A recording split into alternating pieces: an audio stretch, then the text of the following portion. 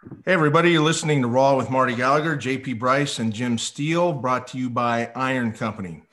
Today, we've got Justin Allen in the house. Welcome, Justin, and thank you so much for being here. My pleasure. All right, man. Let me just go into a little bit of background. People are saying, who's Justin Allen? So you were a Navy pilot for 20 plus years. Yep. Were part of the Top Gun program. Yep. And you were commanding officer of Strike Fighter Squadron VFA 143. I believe you call them the Pukin Dogs, right? Yeah, that's right. World famous Pukin Dogs. Yeah, world famous Pukin Dogs. Did I miss anything? No, I mean that's it in a nutshell. If you get that bare bones. Well, that's a lot. That's enough. Yeah, that's as bare bones as you can get right there. I mean, he wasn't just flying like transport planes, though. You know. Right. Fighter pilot. So we thought it would be interesting for you to come in and give us some insight on what kind of training it took to keep you in the best shape possible and how it all tied into piloting a $30 million jet.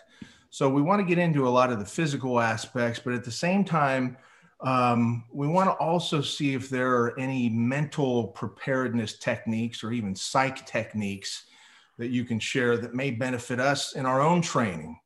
So tons to talk about, but I wanted to ask Jim and Marty, first of all, how do we know Justin Allen, or whoever wants to answer that question?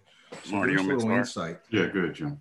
Well, we were down in Virginia Beach training some special forces guys, and I got done with part of the seminar that I was doing, and Justin walked up to me and said, "Hey, man, you think you can help me with the program?" And I said, "Of course." So, you know, he gave me some of his background and stuff like that and what he needed. And we went over to the whiteboard and I wrote up the week for him and all that. And then when I got back to up here, we just kept in touch. And it sort of went into where I wasn't writing a specific program. It would just be like, he'd say, what do you think of this? Or what do you think of that? You know, after a while, and Justin's been lifting for forever, they can do that stuff on their own. People get stale once in a while. They just need something new. So I think that was in the case with his training, and then he took it from there. But, we just become friends, and I've been down to see him. And, Justin he's a unique guy, and I don't want this to embarrass you, man, but there's very few people I know who have that type of character that Justin has. And I'll give you a little example of it. We were down there training guys in the weight room. You know, we train them in the morning, we break for lunch, and then we train in the afternoon. And Justin said, "Man, I'm going to come by and hang out with y'all." So no matter what we were doing, and Justin's got a family, he's got tons of responsibilities. He always came out with us at least for a half hour just to see us. No matter where we were, he'd come and have a beer with us. Sometimes he'd stay longer. But either way, we're in town, he's going to come see us. Well, Jimmy, I have an important question, if you don't mind. Yes. Justin, now that you're retired, how many years? 21. 21. I'm sure it was 2 or 3 of the best days of your life, right? Just a few. Yeah, baby. Here's an important question. Do they still let you in the officers club? Absolutely. That I have my own plaque in that thing. Awesome. And your own mug, don't you? Yes. But anyway, so one day we're done with our training, and we had expected Justin to come out with us that night, and I think you got some orders you had to go to another country. Well, I know you. Yeah. And I see his big F-350 or 250 jacked up, pulling up to the front of the weight room. And he said, "Hey, man, I just wanted to come by and tell you that I can't make it tonight." And I said, "Justin, all you had to do was text me, man. You didn't have to drive all the way over. It's not like it's next door." And he looked at me and he said, "Why would I do that?" So the point is, if he can't make it, he's going to come see you face to face. He's going to tell you face to face. It's none of this, hey, offhand. These are my friends.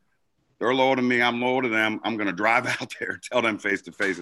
And it struck me as, man, there ain't nobody. There's very few people like that anymore. So it sort of spoke of his character, All right, let me jump in here for a minute, if you don't mind. Justin, let's kind of drill down on this thing and get this conversation started.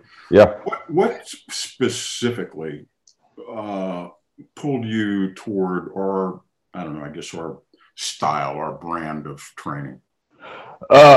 So it's kind of one of those things that comes full circle. And as when we met at that strength symposium there that Hendo had put on, I realized that the things that y'all were teaching were the basics and the things that I had learned on when I was in college. As Jim mentioned, I've been working out and training for sports and things like that since I got into probably junior high school. Justin, where are you from originally? I grew up in Tennessee, a little town over in West Tennessee called Humboldt. Okay. But I'll date myself, comparatively to y'all.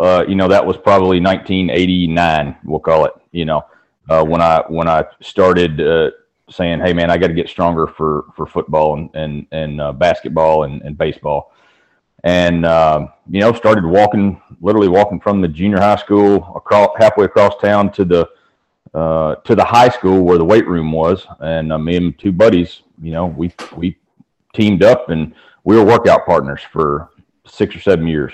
Did you guys know what you were doing, or what were you guys doing? We had some decent strength coaches at the time that just focused on basic stuff. And wasn't wild and crazy. It was squat, deadlift, bench press, overhead press, and those kind of things. And so that was kind of my base, and now I can't say that we established the perfect base at that age, but we didn't stray from that. And so I understood those as the core, lifts. Fast forward into going to college, ends up being some guys, Mike Wright and Spiros and those guys that were working out of Annapolis and at the Naval Academy, and they were our powerlifting coaches and strength coaches. Whoa! You were at the academy? Yeah. Oh, well, remember that, Marty? The connection with Spiro. Spiro. I didn't quite make that. Yeah, Spiro. 7 degrees of Marty Gallagher. Remember? Yeah, exactly. That's right. Yeah. God, I can't remember. Steve Murdoch was the strength coach. Was Steve still there? Yeah, he was. He was. Yeah, absolutely, he was. Yep. And Steve was actually a training partner of mine at one time. Anyway. So then Spiro came on the scene, and Spiro actually was working at Bullis. He got over to the Naval Academy also, huh? Yeah, he did. They brought him on as a coach. I believe Mike Wright brought him on. And you had a powerlifting team there. Yeah, we had a pretty good powerlifting team. Yeah, and, Naval Academy's always had a good team. They send to the Armed Services Joint Championships. Yeah. So those guys continued focusing just on all that same stuff that I already knew. And then as I got, so that continued. They helped to refine the base and further build that solid base. Of basically those four core lifts, and ultimately as I transitioned into the flying program, and ultimately into jets, where the machine could always outperform the human because the machine wouldn't break. The human is the weak element in there, and I realized that I'm like, I can't afford to be the weak point and the point of failure in the maximum performance of this airplane.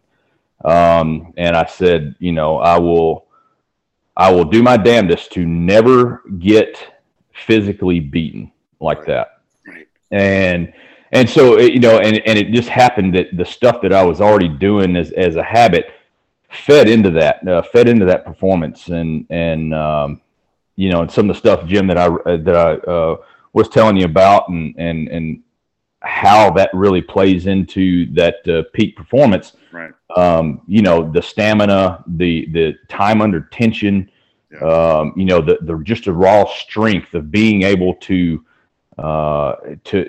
grip everything and not let it go. You're talking about flying. Well, I mean, if you think about it, from being under the bar of whatever movement you're doing, or flying, it's very, very similar.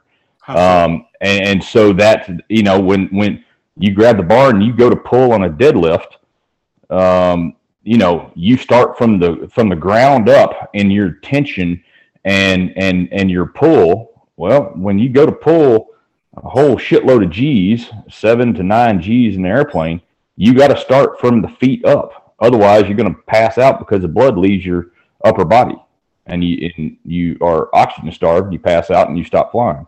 So it's good. Sorry, I want to ask you, Justin. So you guys have a suit for that, a G suit, right? But you have to do the anti-G, what's it called, the straining maneuver in addition to that, or does the suit take? Oh yeah. Oh no. The suit's only good for a little bit extra, and it's tied to the airplane in such a way that if you do something a little sudden, a little faster than what you can react with your body, it will help to.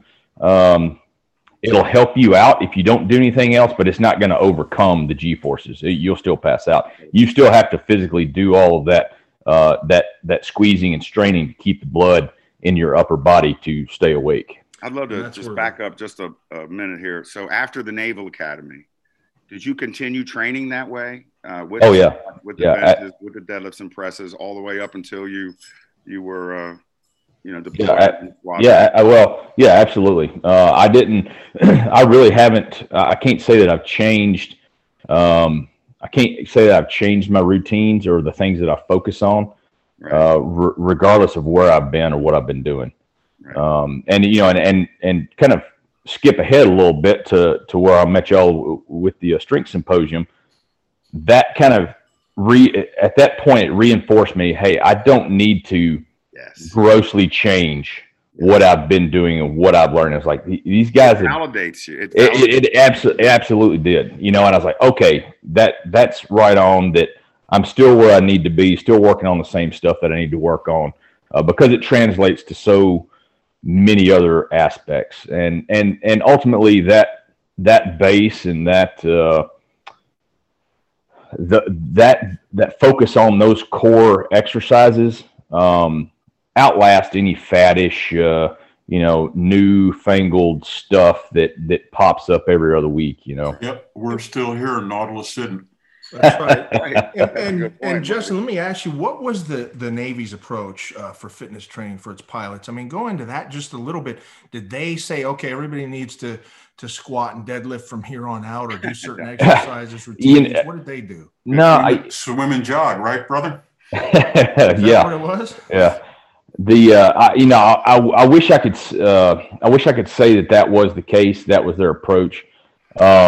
Early on, when I first got into the flying program, there was a significant focus, and there were some classes as you were in early flight school. There were some classes, not really in human performance or weightlifting classes per se, but there was, hey, you got to make sure you balance your diet, and you've got to eat, and you've got to maintain some body structure, plus, Jason, you got to fit in that cockpit, right? Oh yeah, well, those things they'll fit some pretty decent sized guys. I mean, a good buddy of mine, I think as we were flying together, he was 6'5" and weighed about 245. And he played linebacker at Northern Illinois. Nice. And so he's a big old dude, and he. Well, you're a big old dude too, right? How tall are you? Oh, actually, I would say I'm medium build. About 6'1". I think I weighed in at 215 the other day. Mm-hmm. They haven't really focused in a good while, and because of budgetary reasons, they started pulling back money to provide those classes and that education and those kind of things. And even when I went through Top Gun in 2007, we still had a dedicated strength and human performance coach and a physician there on the staff. But very shortly thereafter, they dropped that job for monetary reasons. unfortunately. It's so funny. It's so funny because that's the foundation of everything, isn't it, Marty? Yeah. It's the foundation of anything. Anything is easier when you're what? Stronger. Yes. Makes you more resilient, makes you more everything, right? Yeah. Specifically, did you have any significant changes in your training as you got older? How old are you now? I'll be 43 this year. Yeah, so you're still a relatively young guy. Did anything shift as you got older? I can tell you that as I got older and had lots more responsibilities for things outside myself, that my availability to hit the gym the way I like has been reduced, which actually folds in real well with y'all's kind of minimalist mindset. Because starting out, I would spend 2.5 hours a day working out because I didn't have anything else to do. I didn't have other ancillary responsibilities other than myself, and so I could afford that kind of time. And I enjoyed it. I enjoyed that long, drawn out, hard, work your ass in the dirt kind of programs. But then as I got more responsibility in the squadrons and those kind of things, that time just wasn't there. And especially as I get up into leading the squadron, I mean, there's, the phone's never turned off. You're never off work and those kind of things. And so squeezing 30, 45 minutes, an hour in the gym or pounding the pavement or whatever is, it's a blessing. So you have to build efficiencies and reduce your BS time, if you will. Justin, this ties into why we were originally brought down to Virginia Beach to begin with, was because there were complaints that when they were stateside, they had no time, and they understood the need. They understood the need for strength training, but they just didn't have that 2 hours a day, 5 days a week time anymore. And they kind of came to us and said, "Look, can we effectively strength train with next to no time?" And of course, we said, "Yeah, absolutely," because the system that we shared with them wasn't diluted or compromised or no, this was actually a strategy invented by world champions, used by world champions. We just shared that and compressed that, and it turned out to be ideal for time challenged guys like yourself. Yeah. Spot on. These guys are so type A, so like Justin was just saying, wearing himself into the ground because that's what feels good to them and that's what their personality's telling them to do. But when they see that they just give it a shot, man, if you just give our program a shot and progressive resistance and periodize this training for them, then they become believers, don't they, Marty? It's just be like, wow, I was wasting some time and now I'm killing it with a hammer and I'm done with it. Now I can do my own thing. Because you can't, the greatest gift this program gives you is time. You get time back. Absolutely. Yeah. So it just takes some convincing, but once they get it, man, they're just like, this is fantastic. Now they can go do the martial arts training. Now they can go do the obstacle course. Yeah. Oh yeah. Jump out of planes and everything else.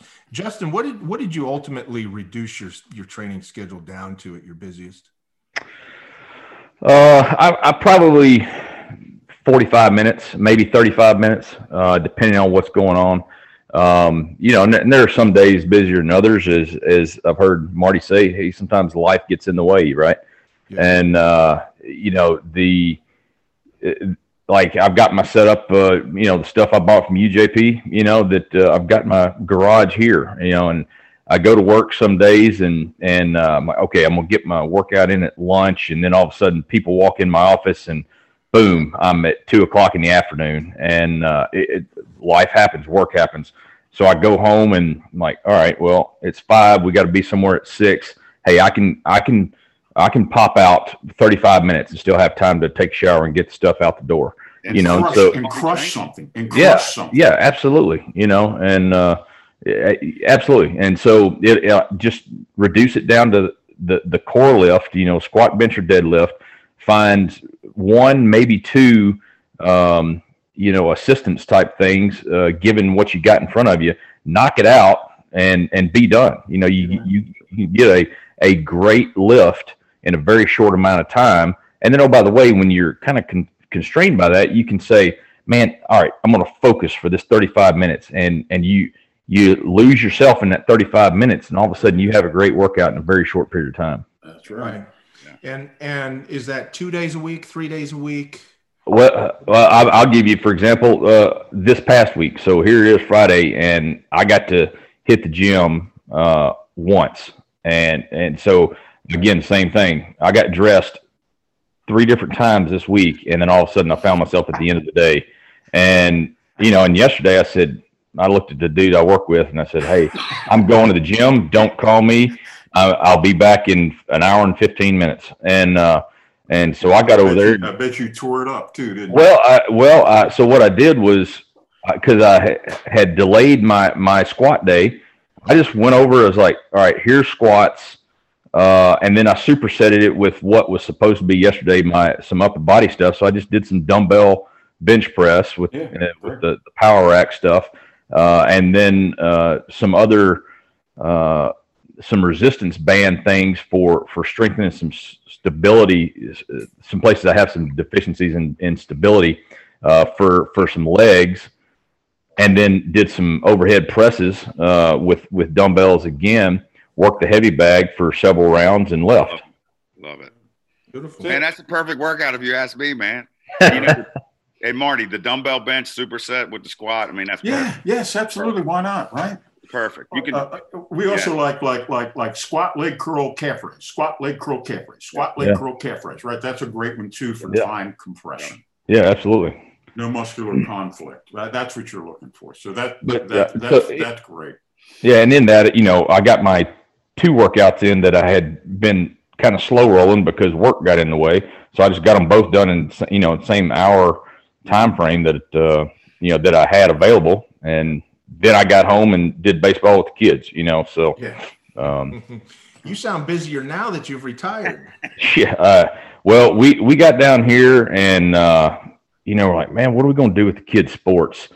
And because it's hard to get into travel ball and stuff like that. And my oldest one has become a really, really good utility baseball player. A lot of different positions, hitting the ball well, pitching, all that kind of stuff. How old? And, he'll be 11 this summer. Mm-hmm. And it's all self-driven. You know, it's not me. You know, granted, I help him train and push and offer the opportunities to get better, but he's the one that's doing it. And it's so cool to sit and watch that. It is. And you know what?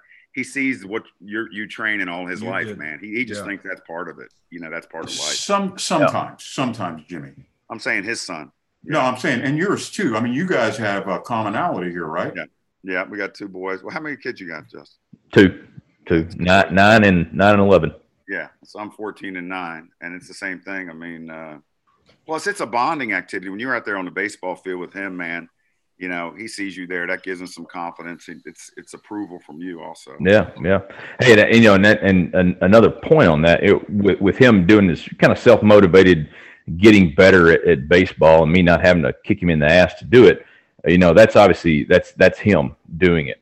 But at the same time, when I get out there with the him and his buddies, and we start talking about what to do, my training allows me to stay in a condition and shape that I can show them what to do. Yeah. I can do it. Not just say, hey, here, kid, here's the way it's supposed to happen. Right. It's like, hey, let me show you what, how to throw, how to run, how to hit, all that kind of stuff. That's right. And that's, we've had kids a little later than most, which is not a big deal, but it requires that, I'm going to be a little older than probably his buddy's parents. Right. But I'm still going to be performing and doing stuff and able to coach and show and demonstrate, not being, like I said, not being the one sitting on the seat going, hey, kid, you're supposed to do it this way. No, you're still not doing it right. Well, and it sounds like it worked out perfect with your career too. It did. With that respect, I'm glad that I had the opportunity to do the stuff that I have done in my career. But I can tell you, if I'd had kids along the way, like a lot of my other buddies have had, I don't know that I would have been afforded that same those same choices. Being single and not having the extra stuff. Like, hey, we got to go on deployment again. Yep, cool. Pack up, let's go. Yeah.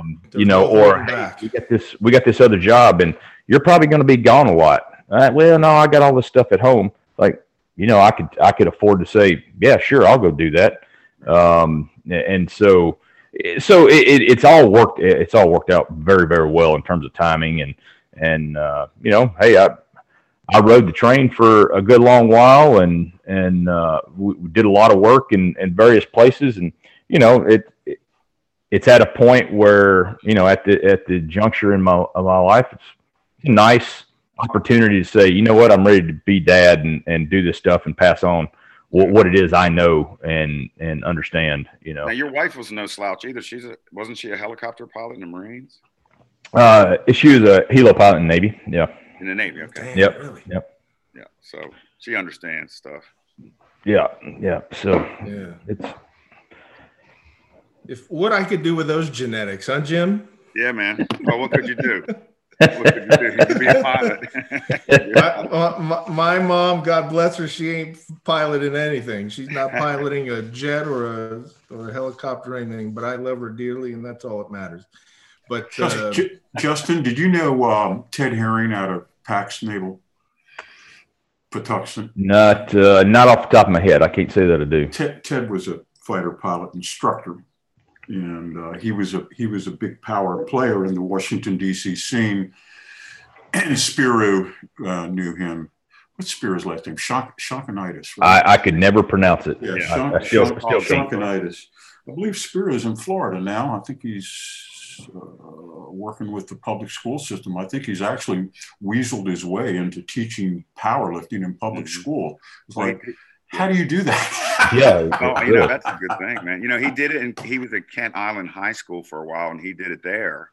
And so I'm sure that he could sell that better when he got to Florida. But he had his own organization for a while. He's a good guy, and So that's interesting. Well, let me ask you this, Justin. If you had advice for young pilots coming up, right, in terms of the physical demands that they're going to be faced with, how would you set up their training in terms of resistance training, cardio, diet? I mean, what advice would you give the 22-year-old guy coming out of the academy? What would be your sage advice? And I used to give this same line to a lot of young guys. You want to party now, or you want to party later? And you want to party now, you're not going to make it long in the community. But you want to party later, you better put your work in, prove yourself, and then you can enjoy the hard work and the partying later. I can tell you that I didn't always have that balance, but and luckily I had some good folks around me to help keep me between the ditches, if you will. But in terms of physical training, it's going to start with those core lifts. So establishing yourself and young and again, the strength is important to the pilot in flight to resist the pressures Absolutely. And it's whether you're flying the little small trainer that the Navy and Air Force all start on right now. Even those airplanes can still pull a lot of G's, not like a fighter jet, but they will start to acclimate pilots to putting forces on their body that they normally otherwise don't get. And however, being strong allows you to resist those forces? Yes, absolutely. Okay. It allows you to turn your neck, a look behind you while you have multiple G forces on you, rather than just. I didn't even think of that. It's hard when you have a 14-inch neck, right? Yeah. If you can't, well, I had a guy that worked for me that got his neck broken, literally. And he started creating some atrophy on his I think on his left side from nerve problems, but we sent him home from deployment, and he had three vertebrae that were cracked and broken. And it's no fault of his own, but the gear and stuff that we wear was overwhelming his body, and his body structure. Does a guy like that just not do any resistance training? Some of the guys are into it like you were. Some of the guys are like, I would say, he did some things, but not at the level that I did or that I promoted. Right. Because when you take, so we have a couple of different helmets that we wear. One of them just kind of bare bones, the old school, what you see in the movies, just a regular helmet with a visor. And then we've got this computerized helmet that's got sights in it and all this stuff up on top of your head. And what it is, when you start doing all the same maneuvers with the same G-forces, this extra weight up on top of your head is additional weight that your head was otherwise not used to. And so when you start moving around looking for the other guy under loads, you're now really putting a lot of torque and stress on your neck and your spine. I don't mean to interrupt, but I am going to interrupt. You know who else has these? These same issues and these same problems, and go to the trouble to hire personal, professional trainers, Formula One race drivers. Yes. Oh yeah, absolutely. It's the exact same stuff as watching those guys on the either high bank tracks or going around the flat road courses super fast. It's the same concept, exactly same concept. Except they don't have to deal with up and down and over, and all that stuff. Oh yeah. So yours is even multi-dimensional. Yeah. Justin described me. He said, "Here's what it's like when you're locked in like that, and you got to use all your strength." You said it's like coming out of the bottom of a squat and having to sit there for 100 for 2 minutes, right? 120. Oh yeah. Imagine.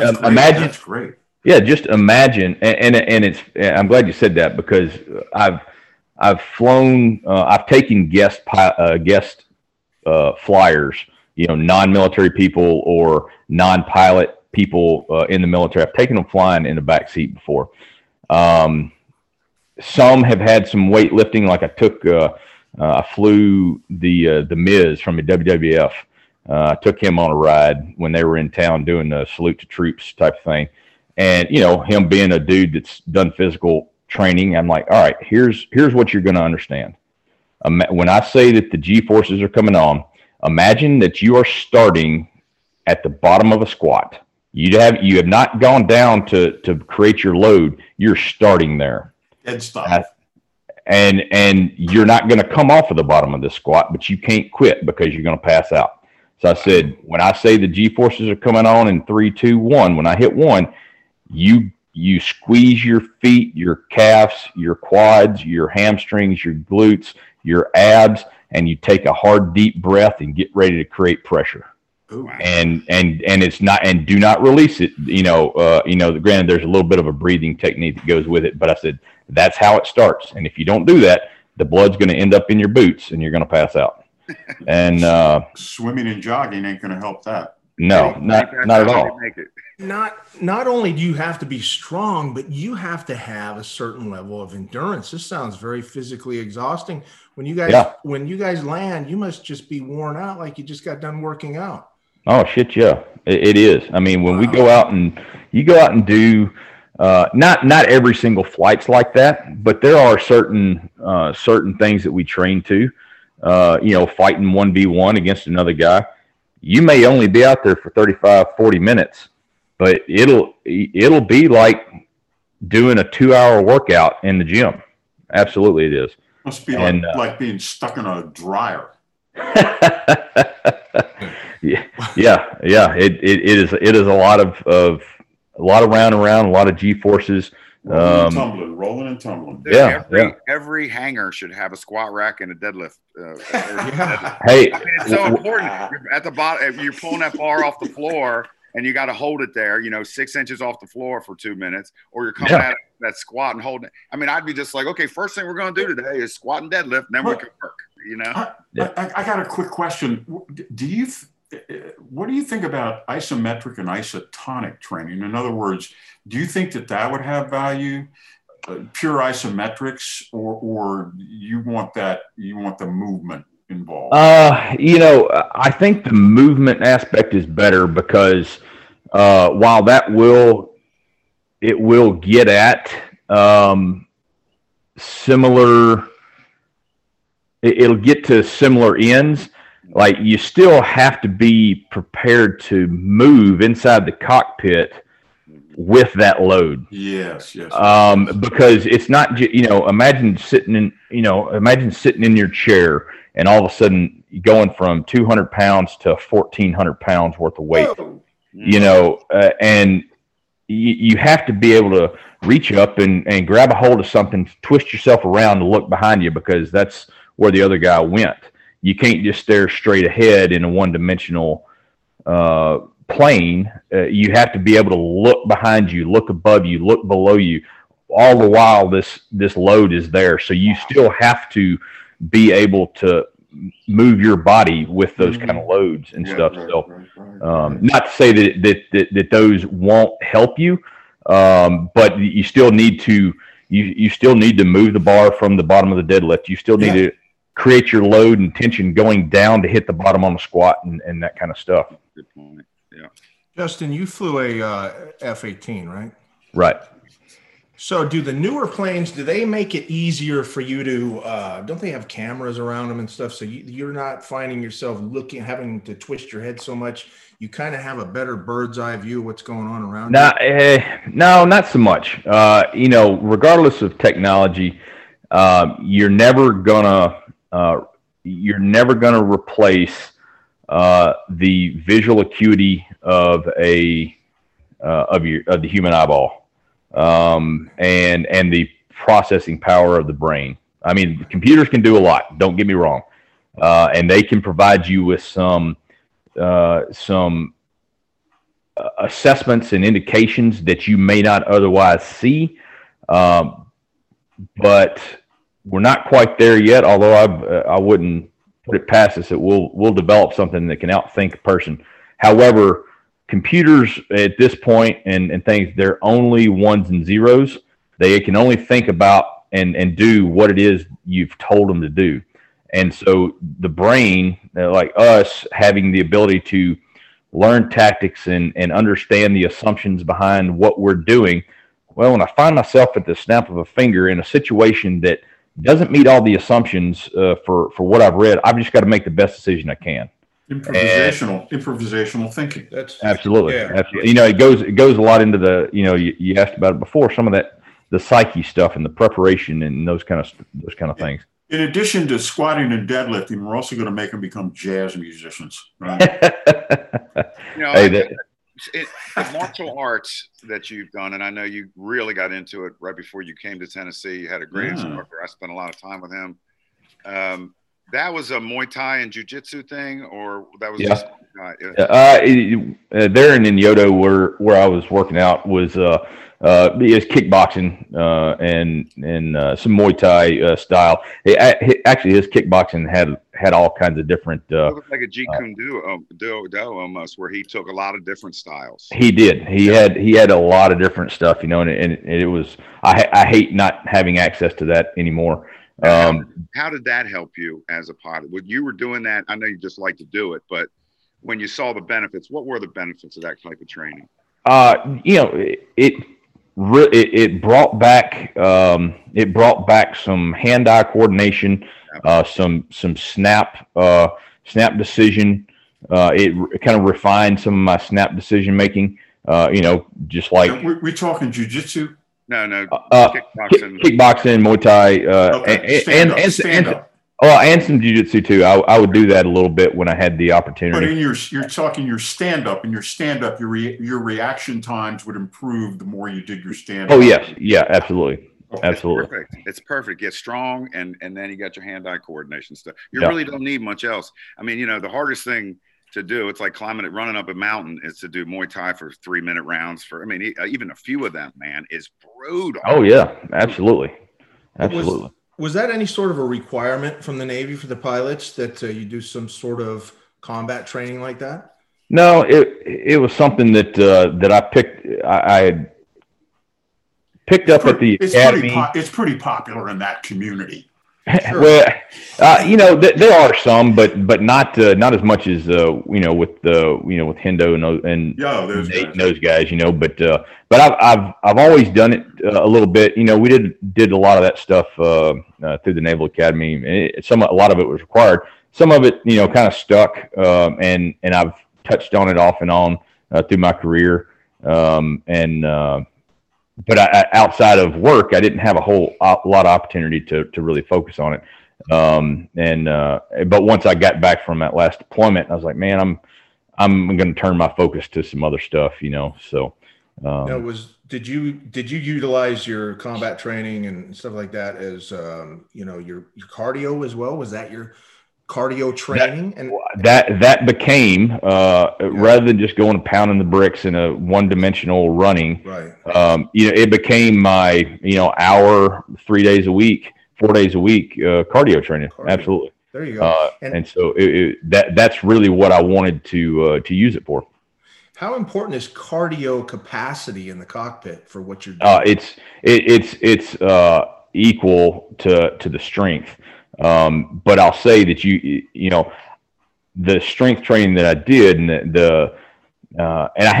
I've typically used a good deal of volume rather than just a single 1 rep, a 2 rep type of max, because building that strength with the volume also builds the stamina and that cardio capacity. And also, this is the type of cardio. It's not steady state where a guy goes out and jogs and tries to keep his exertions to a minimum. This is more like burst cardio. Oh yeah, and he's pushing his anaerobic threshold, to the max. Right. And each time he does it with the kickboxing and with this type of training where you're moving fast from set to set and moving your reps fast, that raises that anaerobic threshold. So he's got longer to go than the other guy who won't do it.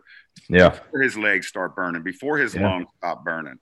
Or the other guy who can run a marathon on a flat surface, right? But put any kind of grade into the equation, and all of a sudden they're weaklings. It goes against the law of specificity to do that, because you're not asked to do that in the cockpit. You're not asked to do slow. I'm not talking about the Kenyans now; they're absolutely very fast. But you're not asked to shuffle along for mileage. You know what I mean? You're asked to, man, I got to hold this, and I got to be able to, have this cardio capacity, and I got to do. It's just. And that's when we talk about putting G forces on you in the cockpit and things like that. It's not just an all or nothing. It's not, hey, we're fighting until we're done, and I've got to maintain X number of minutes worth of it. It's an off and on and off and on, because depending on what you're doing, how many people you're up against, you might have to fight for 2 or 3 minutes real hard against one dude, or you might outperform that one really quickly, take care of him, and have to turn your focus to somebody else. So in between, you're back to 1G, you're in a recovery mode, you're less loaded, but you're thinking and reacting. And then you put it all on again. So it's no kidding, like going from one top set to the next top set and that kind of thing. So you have to that's a lot of why I always continue to carry the volume training throughout my career, was because you've got to be able to deal with that time under tension, whether it's time under tension for a set of 8 in the squats or deadlifts or whatever, or 2 minutes or 2.5 minutes worth of G forces on you, before you reset and do it again, and that kind of thing. So it's uncanny the parallels that kind of training and performance in an airplane like that has. I don't understand why the Navy. Go ahead, Mark. Burst, rest, burst again. Yeah, exactly. Go back to the advice to the young pilots. And I know that you can party now or party later, but how did you stress the importance of the weight training to them? And absolutely, Absolutely. And I took, I found myself very fortunate to be in a peer group when I was, finishing flight school and getting into flying the Hornet. That there's a group of us that were athletes and had that background, so we didn't have to teach each other that kind of stuff. So as I found myself in the same squadrons with some of these guys, and new guys came in, we would teach them that kind of stuff. And like, hey man, you got to go get in the gym. You got to come here. Let me show you this stuff. Here's provide programming to them. Yeah, and do this. Don't waste time with that. Yeah, a lot of it. And so that's the kind of stuff that I instilled. And even now we've had some, had a significant change in the. Changing the scene of people, if you will, and the type of people that are coming in and what their backgrounds are in terms of physical conditioning. And there are many times. Can you elaborate on that a little bit? I'd say it's a difference in the societal norms of physical training. What's that? Not an athletic background. Not an athletic background. And just, it's a change in I guess kind of the demographics of who comes in to the flying program these days. And so there's a lot of them that don't have necessarily athletic backgrounds. Some do, but not with a significant strength training regimen in as a base. And I've noticed that over the last probably 10 years.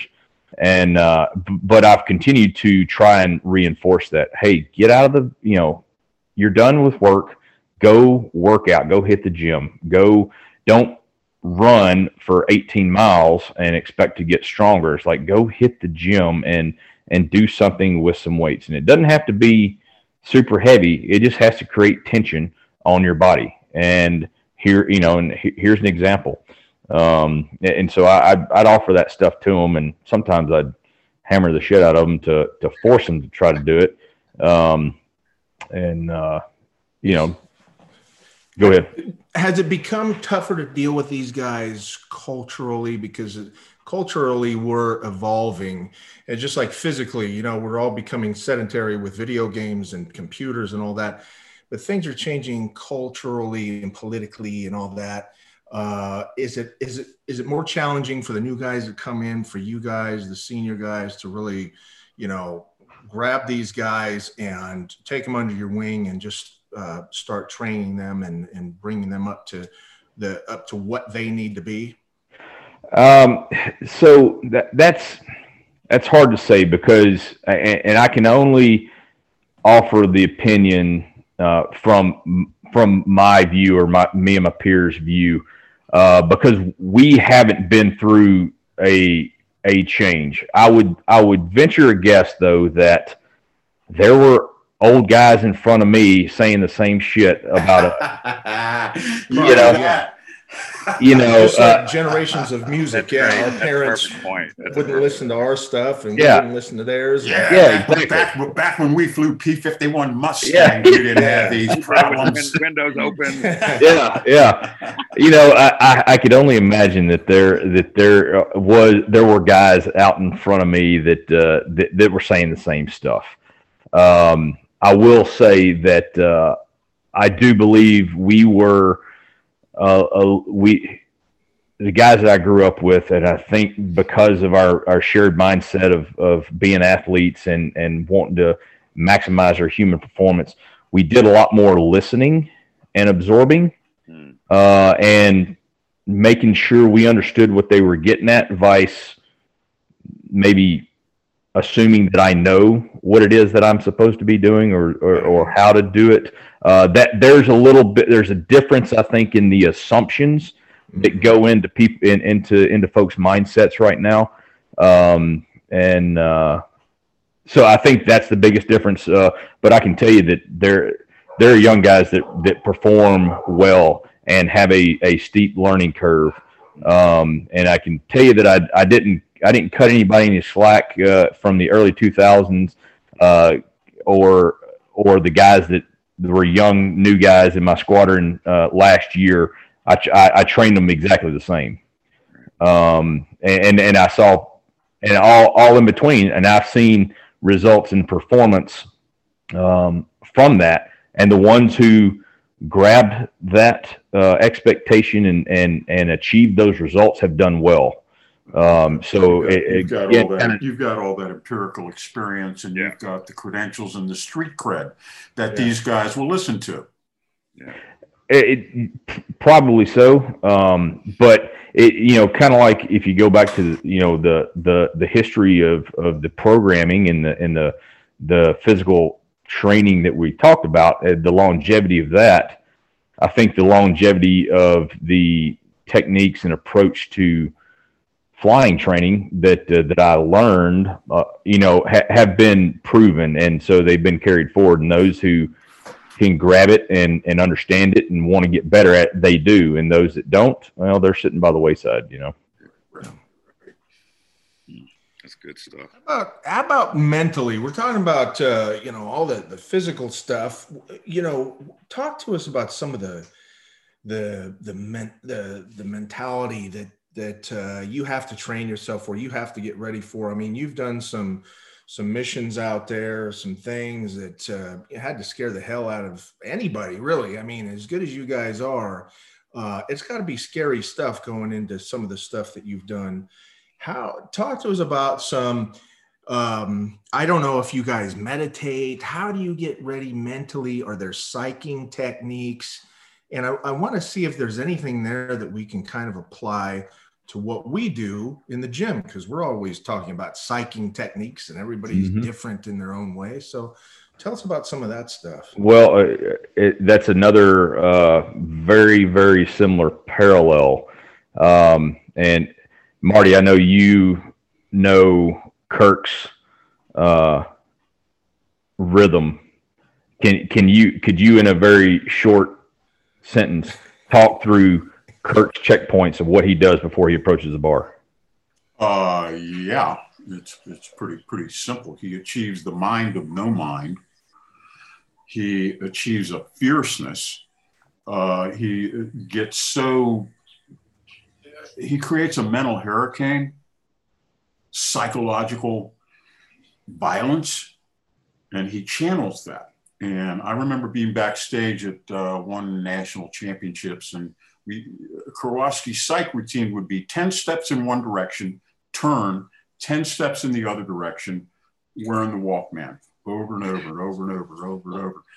We're waiting. It's, we're going to go out for some world record attempt.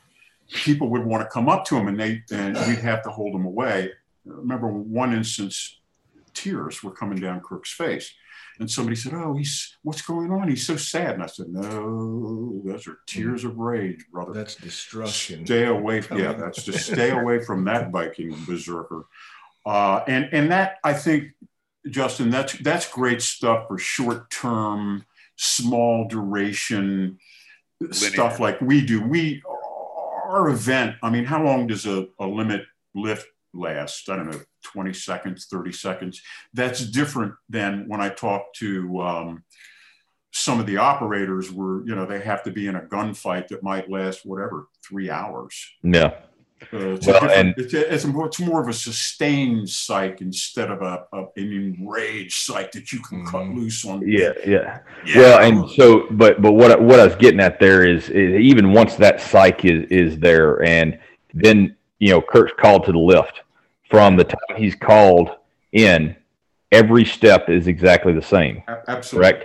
And so that's the mental piece, just the psych build up, but then the repetitive steps to get to the bar and achieve the lift and be done. You use physicality to create a trance state.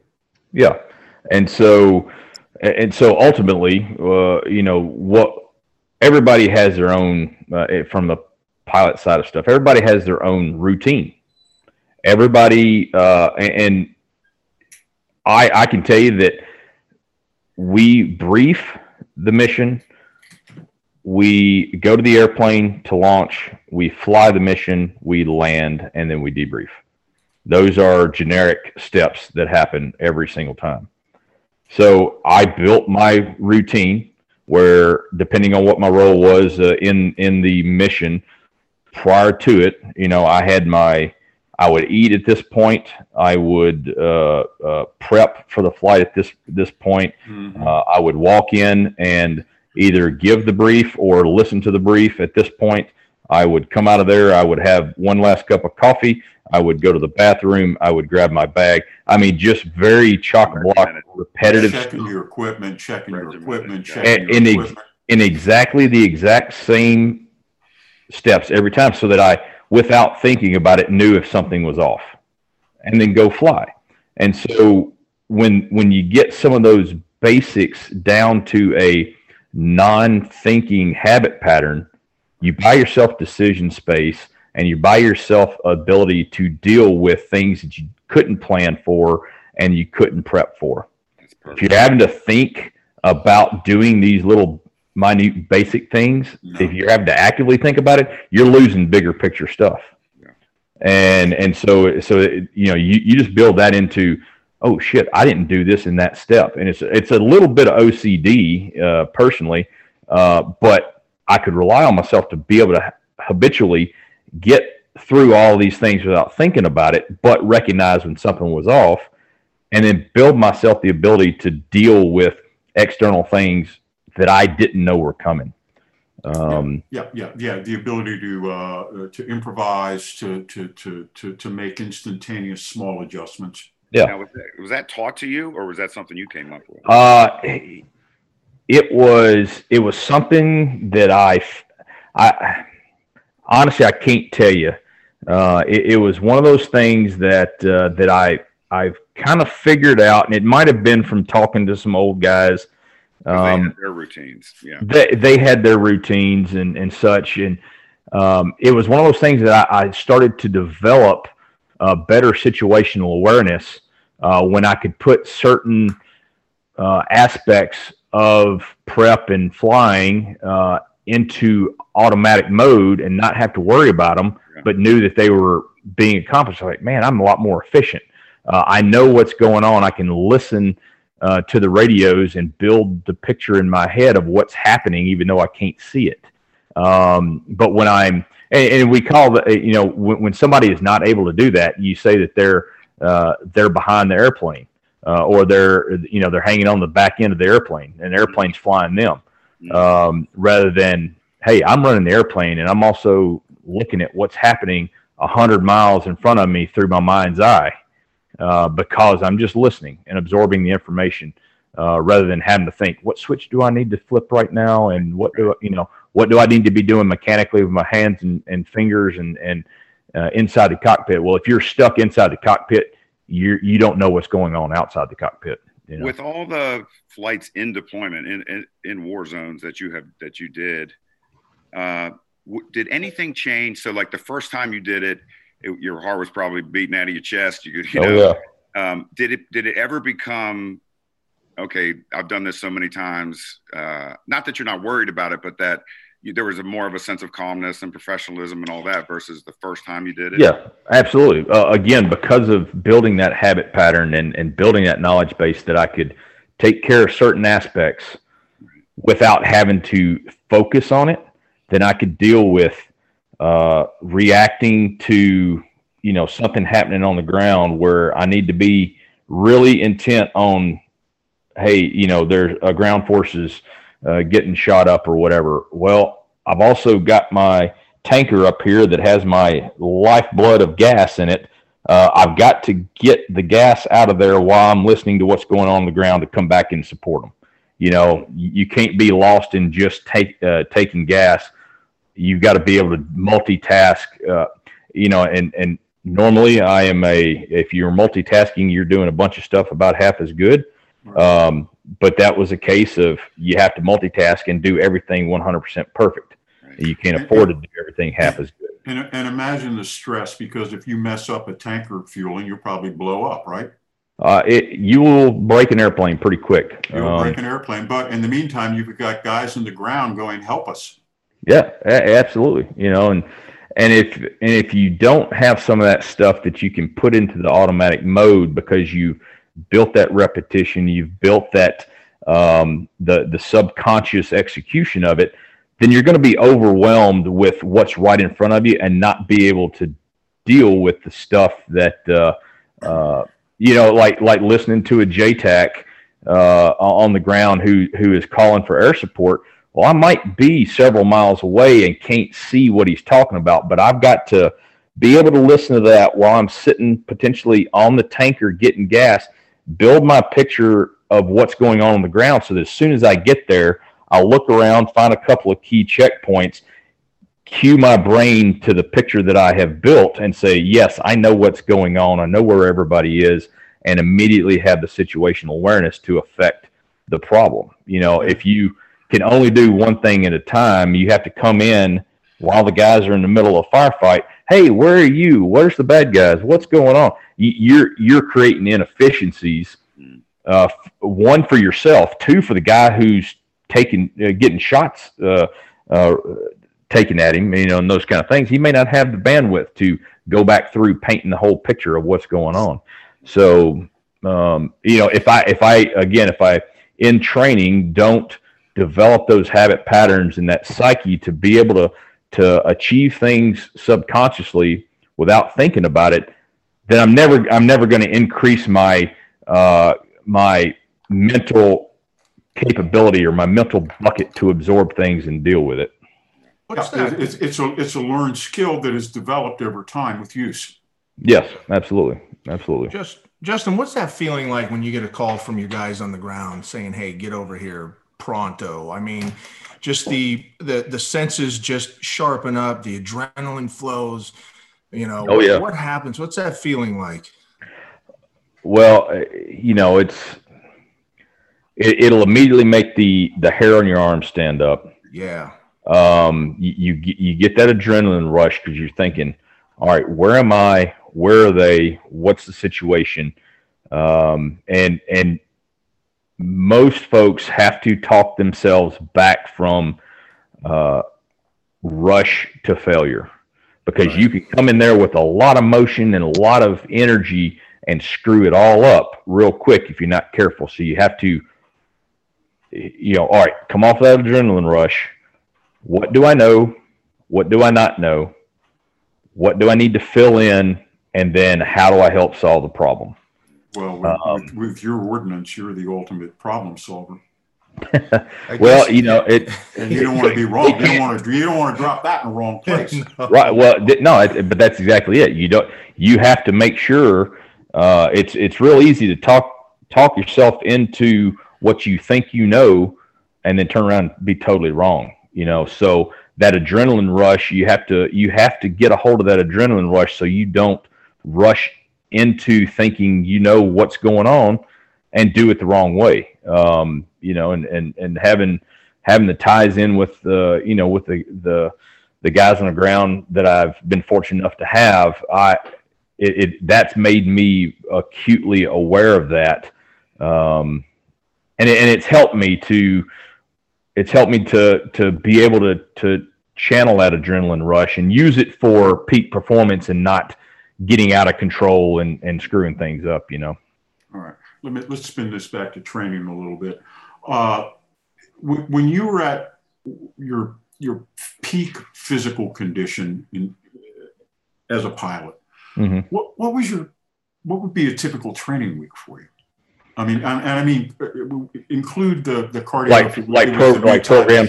Yeah, like a weekly training split. What was the most optimal training split? And again, this is assuming things were normal, nothing crazy or unusual. Yeah, assuming that I had the time through the week to put a program in place. I'd work 4 days a week on strength, on weights. I would sprinkle probably 3, maybe 4 runs in there a week. And so sessions, how long would a lifting session? An hour to an hour and a half probably, because of the volume. volumes that I was doing, as I mentioned before. And so, I'd work 4 sets of 8 on most everything. And so but it would still center around, day 1 was squats, and legs. Day 2 was, upper body, shoulders, bench press, those kind of things. Usually, like if that was Monday, Tuesday, Wednesday would probably be an off lift, like some sort of mobility and running. And Thursday would be a deadlift, some lower body, some assistance, legs type things, back pull-ups, all that stuff. And then Friday, kind of an assistance, little, bodybuilding stuff, Right. some arms, shoulders, some extra leg things, with a run or something like that. Now, in addition to your runs, what would you typically do on those? I'd use 3 miles plus or minus. Okay, so you're knocking that out in what, 40 minutes? Like in a run. Yeah. I'd use kind of 3 miles or 30 minutes as my, so depending on how much I was doing the running, obviously the times would increase, decrease, and that kind of stuff. But I'd always want to hit a good solid 30 minutes worth of some sort of cardio and that kind of thing. Now, were you mixing in your Muay Thai at the same time? I'd say at the peak of all that, I didn't have a lot of access to it. But I would routinely shadow box and do things like that. And it was at that point, it wasn't the forefront of my training.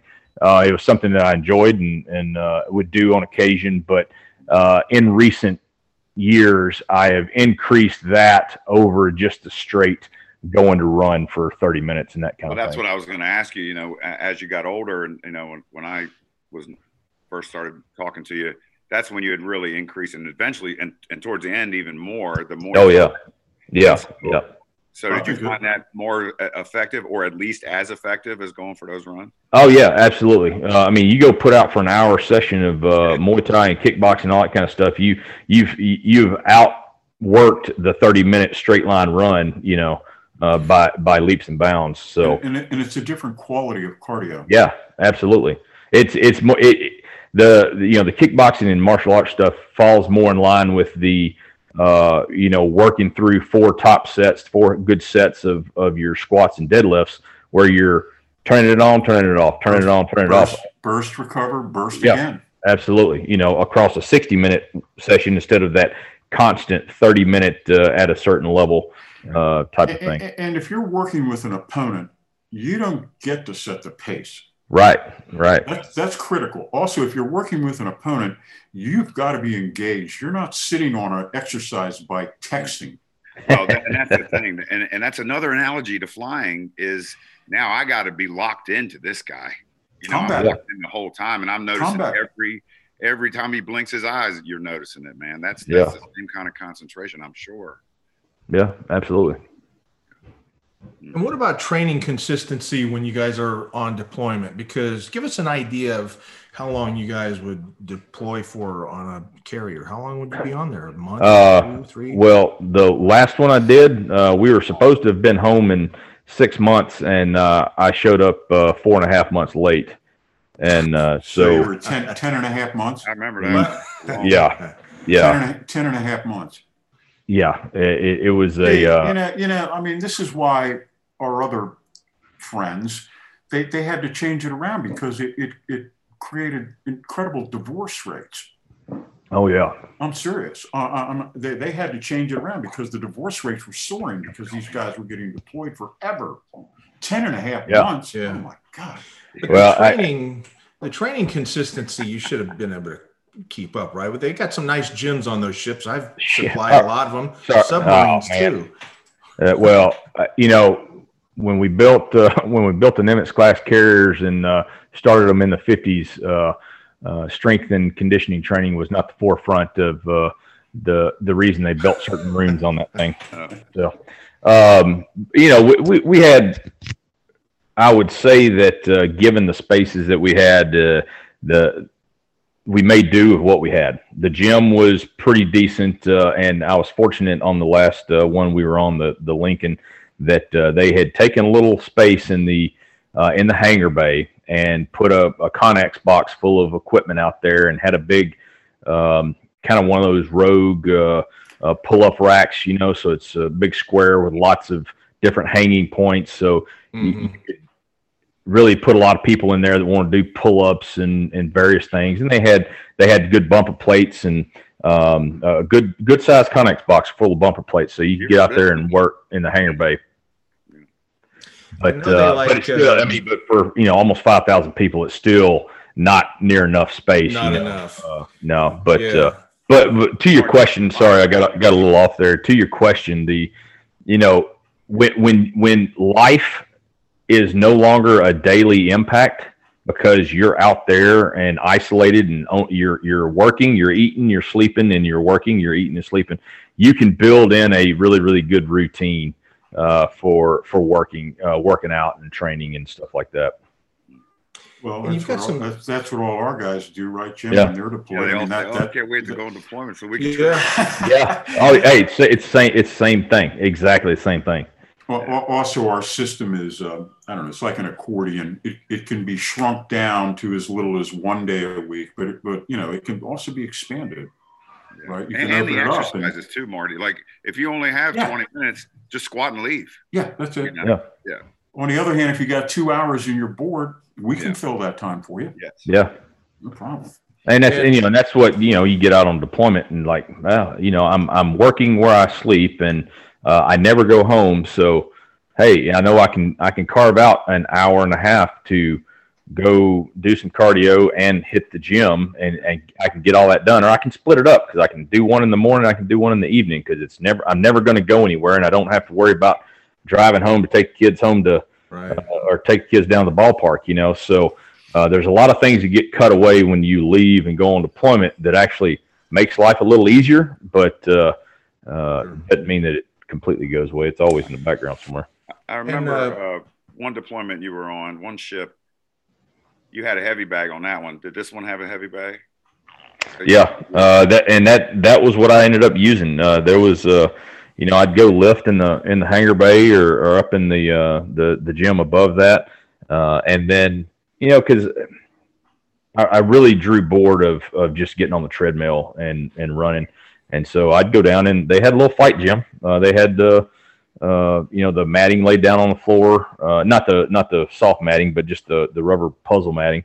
Sure. And, it covered this thing. They had 2 or 3 heavy bags. They had a Omniflex type of bag in there. And there were some guys that were boxers and such. And so we'd go in there and if nobody else was in there, I'd turn on something on my headphones. And actually I would listen to the Bosch Rutan tracks, that he'd call it out, and so you'd do it against a heavy bag. So I'd use that for my cardio That's hard, man. It is hard. Yeah, it is. 15, 20 minutes, after lifting or whatever. So that was much more enjoyable than just going and hitting a treadmill and staring at a metal white painted wall in front of you.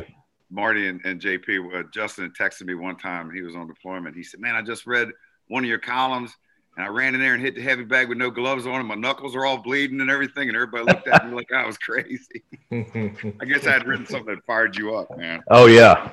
I'm trying to think of what that was, but I did. I went to sign out a jet later that day or the next day. My knuckles had crusted over, and they were like, "What in the fuck did you do, boss?" Hey, what about nutrition? I mean, I've always heard the Navy fed you well. I had a grandfather that was in the Navy during World War II, and even back then he said the food was good. I would imagine for any level of conditioning or fitness that you want to make your own, you can eat that way. You can eat good on the ship out on deployment. Is that right? I mean, they got good food on those ships. It kind of depends on how long it's been since the supply ship has. I didn't think about that. I've been on both ends of that spectrum where we were in a position where the supply ships were hitting on a routine basis, and and then I've been where the supply ship didn't come for 2 or 3 weeks. One thing, one thing that I found, you can always find enough to eat. Like on this last one, I can tell you that I was constantly hungry, which is not a bad thing. But I was very cognizant of what I was eating. I was able to eat, high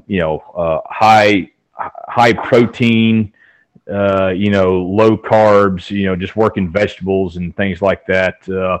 That's what I choose to try to work through for my diet. You could do it, but when you're talking about the mass quantities of food that get cooked, it's not always the top end stuff. And so, I like I said, I found myself consistently hungry, which wasn't bad because I trimmed down and, was able to, really hone myself down a lot, which was good. But just to be able to do that at the same time, you put on really good muscle. Some of the basics in the foods just weren't there to really, to get everything that you would want to out of the perfect nutrition diet. Well, I was real impressed. The last time the guys and I went out to Virginia Beach, we went and had lunch at the mess hall right there on base. And I looked at it and they had it all. And Justin, you know what I'm talking about. They had the protein. They had the protein. Oh, well, hang on. Let me caveat that. That's the greatest chow hall in all of America. Yeah, that is the anomaly. That is not the norm. No. All right. I really truly wish it was. I really truly wish it was. I thought they had that on the ship. No, not quite.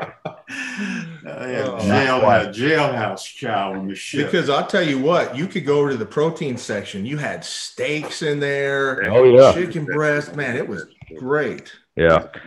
No, it's like I said, there was no shortage of.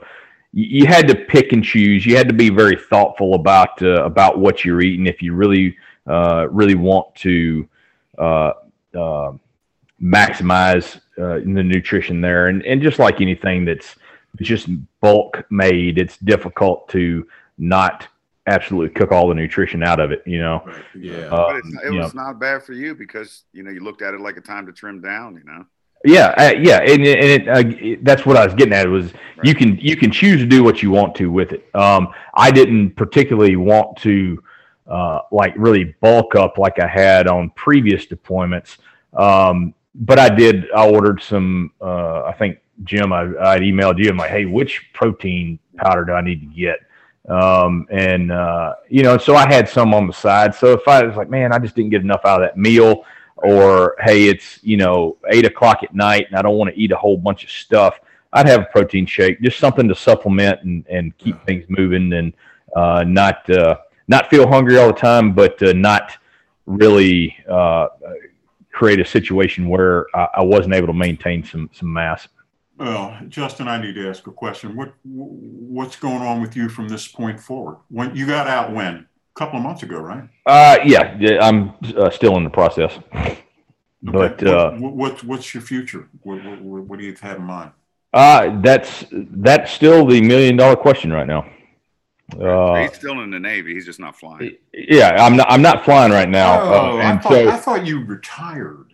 No. So last fall I turned over the squadron to the guy that came in to relieve me. Okay. And so I'm still trying to figure out my long-term thing. I'm no longer flying. That's true. But so I'm not completely retired. I guess you could say I'm retired probably from the flying community, if you will. But no, it's I'm in the process trying to figure that out. Whether or not to stick around or find something else to do. And but bottom line is, all the stuff we've been talking about here doesn't go away. It's the same. It's a core piece of what I do on a daily, weekly basis, of what I train to. And I've actually, without really kicking the door in on the guy running the team, I'm trying to promote some HP types of things just with my oldest, my 10-year-old's baseball team, to make those kids better and help establish baselines of training expectations for them, things that'll make them better in the long run. Have your kids' friends seen this video of you on YouTube? I don't know. I know my boys have, and I don't know if any of them around here have or not. But what do your boys say when they see Dad doing all this stuff? Why don't you describe what you're talking about, JP? Well, there's a video. So Justin sent me a link, and I guess this was your last deployment. Is that? Yeah, it was. Okay, so the title of the video is VFA-143 2019-2020 World Tour, and you can go on there, and it's a 15-minute video, and it's the last deployment, and I mean it really goes through. It's really a totally comprehensive video from start to finish. The cool thing about this thing is it shows a lot of the crew. It's a lot of crew involvement, what these guys are doing. In the air, the ground crew on the carrier and all that, and just showing the different views from the cockpit. One of the things I really love is when you guys do the flybys on the carrier or the different ships. I want to ask you a question about that because I'm curious. Are some guys, now we've all seen the movie Top Gun, and Tom Cruise was hot dogging it by the tower and all that stuff. But when you guys do a flyby by the carrier, is that sort of hey, look at me, I'm a badass? Or is that like a salute to your crew saying, hey, look at what we're all doing together? It's like a camaraderie thing, like a teamwork thing.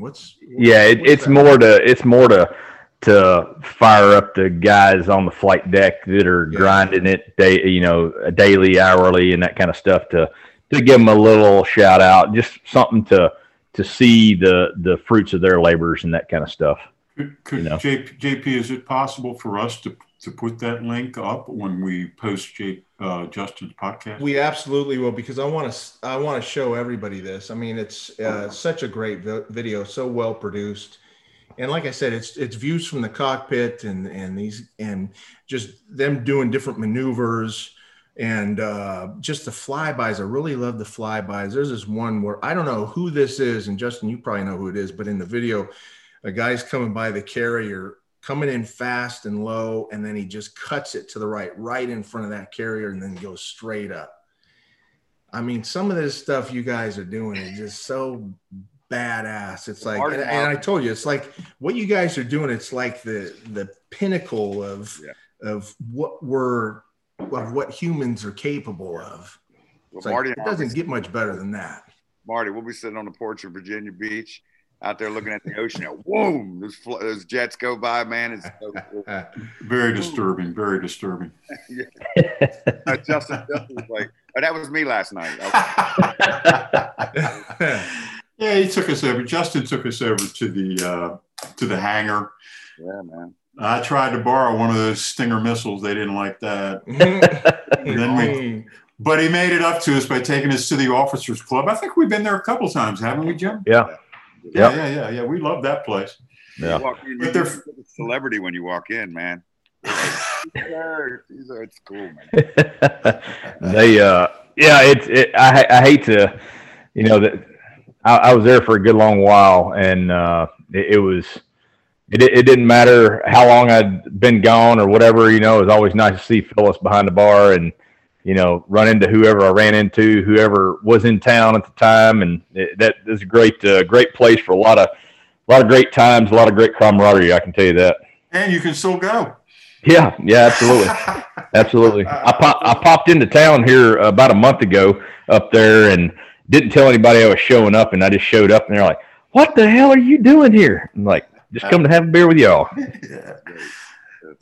This is a lifetime brotherhood with these guys that'll just never die out.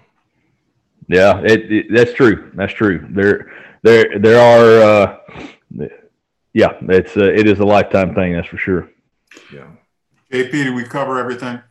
Well, can I ask him a few more Navy type questions? Because there's a couple of things I'm curious about. Like, okay, I want to ask you about call signs. Everybody's got a call sign. Okay. That lie about yours. So yours was what? Teaser? Yeah. All right. How do you guys come up with these call signs? It's usually for something, at least in the Navy, it's probably something stupid that you've done that you don't want to remember. Okay. And it's never anything cool. If it's something cool, you're not going to get that call sign. Oh, all right. So it's meant to be sort of, not demeaning, but like a inside joke sort of thing. Yeah, pretty much. Demeaning's good. How about tell us about breaking the sound barrier? Now, is there ever a reason to break the sound barrier? Tell us about the first time you did it. Do you know what the sound barrier is, JP? The speed? Yeah. Come on, man. I don't know. What is it, Jason? 752? 762, I think. Yeah. That's pretty good. Honestly, there's not a whole lot to it from the cockpit because you just don't feel it. You just see the numbers tick up on the gauge, and then all of a sudden you're like, hey, I'm faster than speed of sound. But now, and the sound is behind you, right? Oh yeah, it's way behind you. That's in the rear view mirror. That's not. Yeah. Now sometimes depending on the humidity of the air, you'll get that cotton ball that'll build up around the airplane, and you can see that stuff popping off of your wings. And so when you see those videos with the jet flying, that cotton ball popping and disappearing, it's that's a nice humid day. That makes for good views. But the sound will be behind it as the air closes back down behind it and things like that. That's called a vapor cone. Is that right? Yeah. And that's when you're going so fast that the air it causes the air to form condensation, I guess. Well, it just because you're pushing through the air so fast, it's compressing that air along the front of your airplane, and it's just making it condensate. In a real dry day, you're not going to see that, but in a humid day, obviously there's more condensation in the air, and so it compresses all that down so you can see it. Same concept as the cloud forming up in the sky, Yeah. So when you get a call from the guys on the ground, I mean, are you breaking the sound barrier? If you're way far away, are you breaking the sound barrier to get to those guys? It kind of depends. Maybe not. Depends on what the end state is. And I don't want to get too far into that because that kind of I don't think any of the dudes that we would be worried about are probably going to listen to this podcast, but I'm not sure. It just kind of depends. That sometimes you want a certain effect, and you will do certain things to achieve the effect that you need. So. But yeah, you hustle to get where you need to get, and then use what you have to your advantage. Can you say what the fastest you've ever traveled is? Let's see. I think I took one of the old Hornets that I used to fly. I think I got that thing up to about 1.5, maybe 1.5, 1.6 Mach. Which is how fast? Well, it's the speed of sound. Mach is the speed of sound. So again, half. So about 1,000 miles. About 1,000 miles an hour. Yeah, something rough guess. Yeah. Damn. So when you originally you have an interesting story, actually. I don't want to go backwards, but this is a interesting story how you became interested in flying. Tell us that just real quick, because that's a kind of a good story. Well, so let's see. So growing up where I did, there was a guy out here that ran the airport, and he was a crop duster with a big old yellow biplane AgCat, 600 radial engine on the front, and that thing was awesome. You could hear it long before you ever saw it. And and he used to, he'd spray our cotton fields and everything. And so people would come from miles around actually to watch him work. And my dad knew him pretty well because he'd go down there and order a load of stuff to spray the field with, and he knew us. So every now and then, come home from school or something, and there'd be these little paper stringers all over the yard. Like, Guy Lundy must have been flying by here, because what he would do, he'd find our house and he'd throw his little wind markers out on top of our house. And then occasionally he would fly close enough and he'd see us out in the yard and he'd come buzz our house. And I mean, buzz in our house is a relative term, because I mean, at one point my dad had left his sunglasses on the counter out at the airport. Well, Guy called him before he took off and said, "Hey, I'm going to drop your sunglasses off." Well, he came and flew down between my house and barn and threw the sunglasses out in the grass. Oh, man. Of course. And, you know. Were they any good after that? What's that? Were they any good after that? I don't recall, but it was still pretty damn cool. I mean, he was probably 7 feet off the ground when he came through our yard. Now, did he ever take you up in the plane? Well, yeah. So fast forward from, being a little kid there to when I got into college and had the opportunity to start flying and stuff. I came home. I was like, "Hey, Mr. Guy, I'd like to go flying with you." I thought I was just going to go up and hop in, and we were going to tool around. Well, he threw me in the pilot seat and was like, "All right, here you go. You want to fly? You're going to learn how to fly." It's like, what? Okay, here we go. So I jumped in with him, and he started teaching me how to fly a little Piper Cherokee, and so I started doing that, and and at the same time, I was at the at the Naval Academy, and I knew that I wanted to try to fly and apply for a pilot position and stuff. So, I wouldn't say that it gave me any kind of leg up or anything like that, but I had a better understanding of things in the air as I got into flight school, and so it probably helped me out to some degree to have learned some things under him. And I'll tell you, he really taught me a lot of basics that I started seeing not being taught in flight schools. And so I even got questioned by some of my Navy instructors about why I was doing things. And and from a basic airmanship standpoint, I knew they were absolutely right. And they told me that I shouldn't be doing them because I was flying a jet or whatever it was. And I was like, yeah, okay, I appreciate that. But there are some things that have been drilled into me, much like with physical conditioning. I was like, I'm not going to not do these things in order to maximize how my airplane performs, Right. Let me make sure I understand this. You were using crop duster techniques in a multi-million-dollar jet? If you simply want to put it, you can put it that way. Good. They're kind of related, though. That's some country logic there, bro. Hey, Marty, that's minimalism, baby. That's right, man. That's minimalism. Yeah. So when he started taking you up, were you like, okay, this is what I'm doing in my career? I just know it now. It's clear. It was for some reason, I don't know why, it came naturally to me, and I knew how to maneuver the airplane around from the get-go, and knew how to keep it balanced, and knew how to put it where I wanted to put it without having to think about it too much.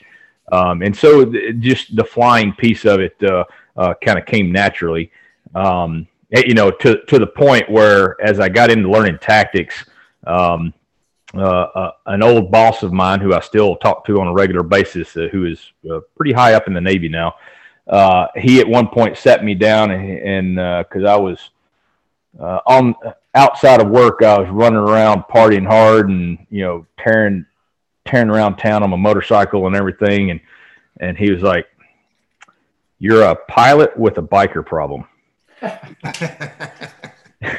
And maybe you were a biker with a pilot problem. Very well could have been. Very well could have been.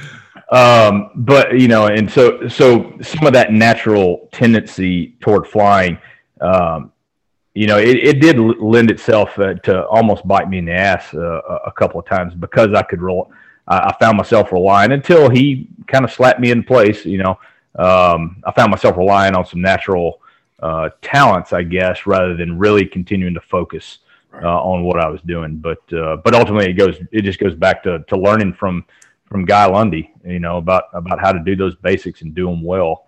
And like you said, Jim, that minimalist, learning those basics of airmanship.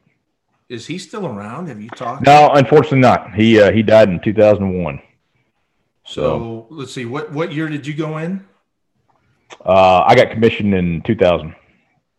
2000. So he probably had no idea what you ended up doing, right? Well, I talked to him a lot when I would come to and from home during flight school and stuff up until that point, So I'd go see him, and he'd always ask me what was going on and how things were going. And he'd look at me and he'd give me hey, you're not screwing it up, are you?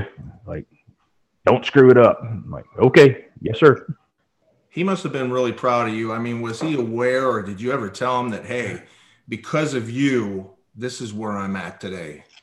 No, I mean, I did. I was halfway through flight school when he died. Unfortunately, I never got to really talk to him about it, because I was still getting my butt kicked in flight school at that time, which he always enjoyed. He's like, well, good, you'll be better for it. I saw one of your interviews, and it's funny, and this is just a good example of how you really push yourself to the limit. You said, hey, look, everybody's landing on a 12,000-foot runway.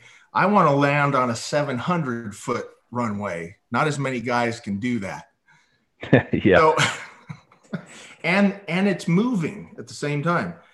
And you're doing some of this, in the video, there's one of the shots is you guys landing at night, and you can't see anything except for a few flashing lights. That's crazy.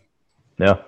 That's, and I guess, that was, there were several factors that went into, me kind of lighting off on that trajectory to want to do that. But, when I was in high school and kind of had this idea that I wanted to go fly and go into the Navy to do it, a lot of it, being ignorant to everything else around it, a lot of it was just that. Like, hey, anybody can go land on a runway that's not moving away from you, but like, I want to go do the hardest thing I can find. And it was pretty damn hard. I bet. How much harder is a night landing compared to a day landing? Kind of depends. If the boat's rocking and rolling, it's hard to get in sync with it, and you just don't have. Imagine driving down the road. Your visual acuity at night is not as good. Your depth perception is not as good. You have to, if you get complacent driving down the road at night, you end up off in the ditch, or you lean into the car next to you, or whatever it is. It's a lot harder in some aspects. In others, it's a little easier in the way that we go about it to minimize some of those variables and kind of keep the bumpers on it a little bit more. And there was a period where I was more comfortable at night than I was during the day because we'd done it so much. But I tell you, the daytime part of it, just for some of that stuff you see in that video, is always a lot more fun, just because you can see it and it's a little more of a visual evolution than at nighttime, when nighttime's a little more of an instrumentation driven thing. Yeah. Now, did you ever miss the cable? Yeah. There are those who have and those that will, and everybody else is a liar. Really? Yeah. Everybody has missed that at one point or another. So what do you do when that happens? Just floor it? Yeah, pretty much. You just, wow. As soon as you feel the wheels touch down, you go full power. If you've grabbed the wire and you're stopping, you stop and pull the throttle back and start taxiing out of the way. If you don't, then you just go around and keep going. Come back and try it again. And you've got like all of 1 or 2 seconds to make that decision.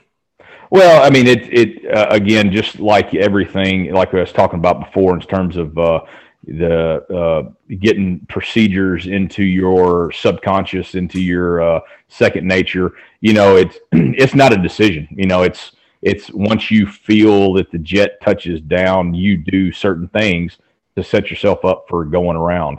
And if you don't go around, then you stop. Wow. So it's not really a decision point at that juncture.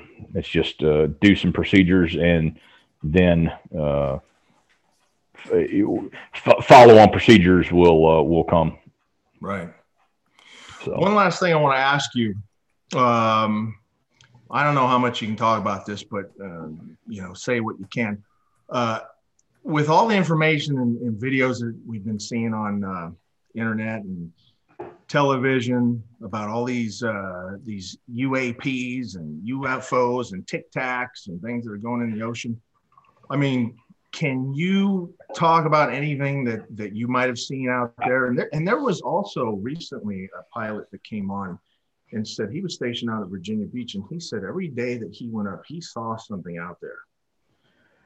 So I don't know what you can say about that. I personally have never experienced any of that.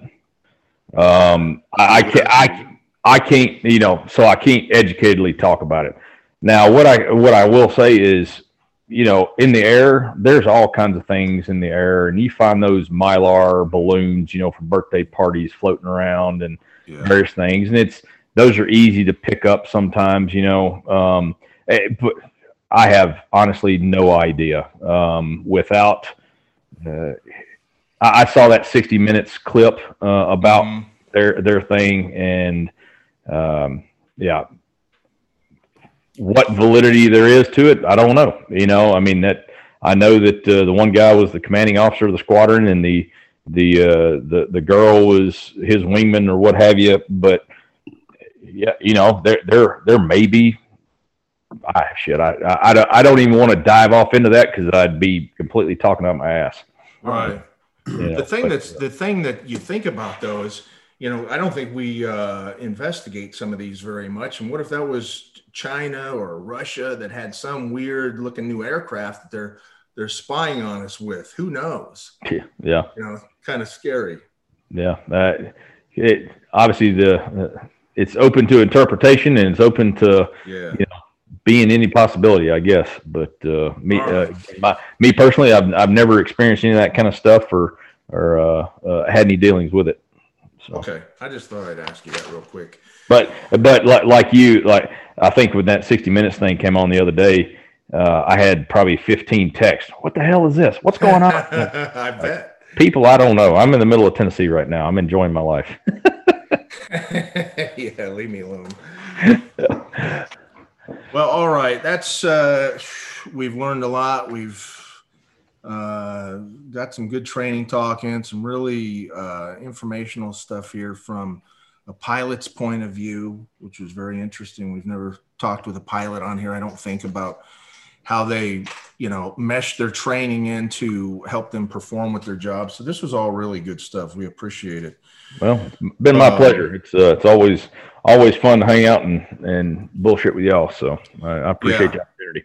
And I know I speak for the guys and our audience when I say, thank you very much. And thank you for your service and for keeping us all safe here at home, you and your squad and everybody else there on the ground crew and everybody else that's involved with, the Navy and armed forces and just keeping us safe. So we appreciate it. Certainly. My pleasure. It always is.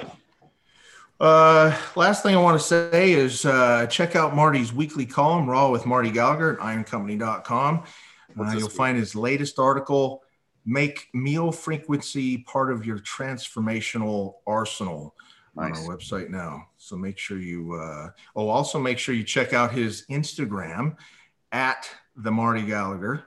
And what is Stacy's website? You want to say what that is? Functional-strength.org. Okay. So go to that, and it's all things Gallagher. Go to that, and then what'd you write this week, Steele? I only get once a month, Marty. Oh, okay. Well, what'd you do? What are we working on? Something different, I hope. I'm tired of reading the same thing about squats and whiskey. Hey, I can write more. All right. Well, let's have something different. Hey, I like that. What's different? Hey, you forgot hunting. Jimmy's turning into a one-note guy. He's got to talk about his sensitive side, his feminine side a little more. Okay, we need the whole Jim. This one is going to be about summertime workouts, getting outside, and what works to not interfere with getting stronger or gaining muscle, but still get a great cardiovascular workout. That's our favorite. That's the one you're writing now. That's what I'm writing now. Yeah. Okay. So you'll have that to us in what, a couple of weeks, I guess. Yes. So do you train in the deck, Jim? Love the deck. The deck great? Yes. The sun it's been about 85 here for the last 3 days. I just take my my little radio thing out there and put on the Boss Rutan, calling out the punches. And then Max does it too. My 9-year-old's done it the last 2 days with me. He did all 10 rounds, man. Ooh. Damn, that's hard. Yeah, it is. I'm telling you. And you know, you gotta. I huff and puff less when he's out there because I'm like, I don't want to give him another 3 years. Yeah, man. I know. It's getting to that point with everybody, man, with all my kids. So anyway, I know for gym equipment related stuff, any rubber flooring needs, you can go to Iron Company. Justin, we've sent you some stuff. Yeah. I got what I get. I got a whole stack of weights, and I can't remember what I got from y'all and what I got from my buddy here who sold his stuff out of his garage. But yeah, I got a whole bunch of Iron Company weights in the garage right now. And you got it when everybody was out and it was tough to get. Yeah. So you had to pull some strings with us to get this stuff. I was very thankful for that. I know, man. It was tough, but we got them shipped out. And that's it. Let me mention your video again. If you go to YouTube, you want to see Justin and his guys flying and doing some crazy stuff. Go to VFA-143 2019-2020 World Tour. And you'll see some great stuff in what these guys do on a daily basis. Was there anything else you wanted to mention, Justin? Anything you got going on? I don't think you have any of that kind of stuff or a website or anything, right? No, I don't. I'm about as unplugged as I can be. Yeah. I don't blame you. Man, we appreciate you coming on, brother. Really appreciate it. It's been a pleasure. It's been a pleasure. We need to get together offline a little more. Yeah. Also, Justin, I kind of didn't know. I thought you were retired and moved back to Tennessee for some reason. So we're going to be down. We're going to get down there for sure. Yeah. Well, I got a couple acres and I'm putting in a swimming pool, so we got stuff to do. Now, in Virginia Beach. No, in Tennessee. Oh, in Tennessee. Oh, yeah. Yeah. What's your nearest big city in Tennessee? Jackson. Okay. Yep. So, well, out in the middle of nowhere, far as I could get for the moment. But well, that's perfect. All right, my friend. Thank you so much. Certainly. It's been a pleasure. Talk to you soon. All right. Bye. All right, man. Talk to you guys later. All right, bye.